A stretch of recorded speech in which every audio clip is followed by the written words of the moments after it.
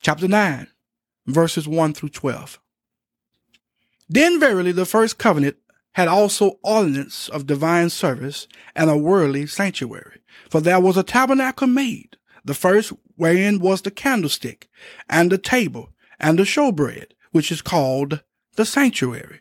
And after the second veil, the tabernacle which is called the holiest of all, which had the golden censer and the ark of the covenant overlaid round about with gold, wherein was the golden pot that had manna, and Aaron's rod that budded, and the tables of the covenant, and over it the cherubims of glory shadowing the mercy seat, of which we cannot now speak particularly.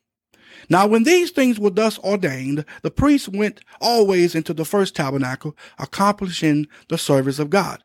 But into the second went the high priest alone, once every year, not without blood, which he offered for himself and for the errors of the people. The Holy Ghost, this signifying that the way into the holiest of all was not yet made manifest, while as the first tabernacle was yet standing, which was a figure for the time then present, in which were offered both gifts and sacrifices that could not make him that did the service perfect, as pertaining to the conscience, which stood only in meats and drinks, and divers washings and carnal ordinances imposed on them until the time of Reformation. But Christ being come a high priest of good things to come, by a greater and more perfect tabernacle, not made with hands, that is to say, not of this building, neither by the blood of goats and calves, but by his own blood he entered in once into the holy place, having obtained eternal redemption for us. The first covenant had a worldly sanctuary. In other words, it was made of materials of this world. It was made up of earthly materials. The sanctuary was called the holy place. The tabernacle proper was a big gold box, 30 cubits long, which is about 45 feet long, 10 cubits wide, which is about 15 feet wide, and 10 cubits high, which is about 15 feet high. It was divided into two sections. The first was the holy place, in which there were certain articles of furniture, the table of the showbread, and the golden lampstand. Then in the background was the golden altar, the altar of incense, which speaks of prayer. In the Holy of Holies, which was separated from the holy place by a veil, and to which only the high priest could enter, there were two articles of furniture. There was the ark, which was a box made out of gopher wood and overlaid inside and out with gold. And on top of the ark was a highly ornamented top called the mercy seat. This was where the blood was placed for the sins of the people and for the sins of the high priest. And Aaron's rod that budded, this speaks of the death and resurrection of Christ, because it was a dead rod and life came into it. And the tables of the covenant speaks of the fact that the Lord Jesus Christ fulfilled all the law, of which we cannot speak particular. Paul is simply saying that he chooses not to dwell on the tabernacle, because what he really wants to emphasize on is the priesthood. After the old covenant tabernacle was in place, the priest always went in the first tabernacle. The ritual of the tabernacle never brought the people into the presence of God. The high priest went into the Holy of Holies alone. Yom Kippur, the great day of atonement, was the day that the high priest went into the Holy of Holies with blood to place on the mercy seat for his sins and for the sins of the nation of Israel. This event was done once a year, and it caused Israel to be accepted to God for another year. This event was repeated year after year. But under this covenant, the right for everyone to enter the very presence of God was not yet granted. Only the high priest could enter the very presence of God. Verse 11 says, but Christ. Oh, I like that. But Christ, through our great high priest Jesus Christ, have come good things. What good things? Jesus entered into the holy place, which is the most holy place, which is the Holy of Holies, once. The correct rendering here, when it says holy place, is the most holy place, which is the Holy of Holies. Jesus entered in the Holy of Holies once with his own blood and obtained eternal redemption for us. A greater and more perfect tabernacle, not made with hands. This tabernacle is not made with earthly goods. It is a heavenly tabernacle. Ooh, glory to God. Verses 13 through 26.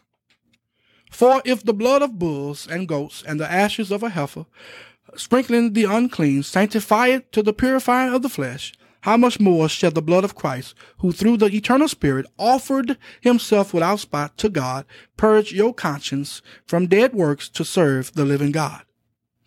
And for this cause he is the mediator of the New Testament, that by means of death, for the redemption of the transgressions that were under the first testament, they which are called might receive the promise of eternal inheritance. For where a testament is, there must also of necessity be the death of the testator. And for a testament is of force after men are dead. Otherwise it is of no strength at all while the testator live. Whereupon neither the first testament was dedicated without blood.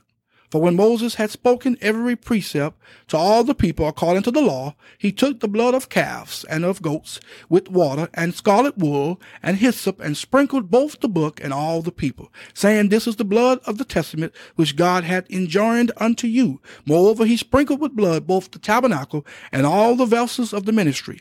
And almost all things are by the law purged with blood, and without shedding of blood is no remission. It was therefore necessary that the patterns of things in the heavens should be purified with these, but the heavenly things themselves with better sacrifices than these. For Christ is not entered into the holy places made with hands, which are the figures of the true, but into heaven itself, now to appear in the presence of God for us, nor yet that he should offer himself often as the high priest enter into the holy place every year with blood of others. For then must he often have suffered since the foundation of the world.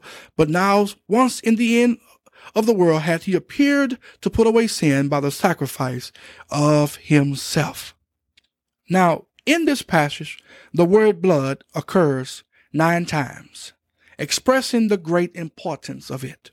Blood was very important in both the Old and New Testament. Under the Old Covenant, the blood of animals took care of the people's sins for a year at a time. Under the New Covenant, the shed blood of Jesus Christ took care of all sins, past, present, and future, once and forever. Verse 26 again reads, For then must he often have suffered since the foundation of the world. But now once in the end of the world hath he appeared to put away sin by the sacrifice of himself. Listen, it is as simple as this. Jesus came to earth under the law and brought an end to the law age and instituted a new age called the age of grace. Verses 27 and 28. And as it is appointed unto men once to die, but after this the judgment, so Christ was once offered to bear the sins of many, and unto them that look for him shall he appear the second time without sin unto salvation. The Living Bible says it best. It reads, And just as it is destined that men die only once, and after that comes judgment, so also Christ died only once as an offering for the sins of many people. And he will come again, but not to deal again with our sins. This time he will come bringing salvation to all those who are eagerly and patiently waiting for him. What Paul is simply saying here is that when Christ comes again, it will be without sin unto salvation. In other words, he will complete salvation at that time.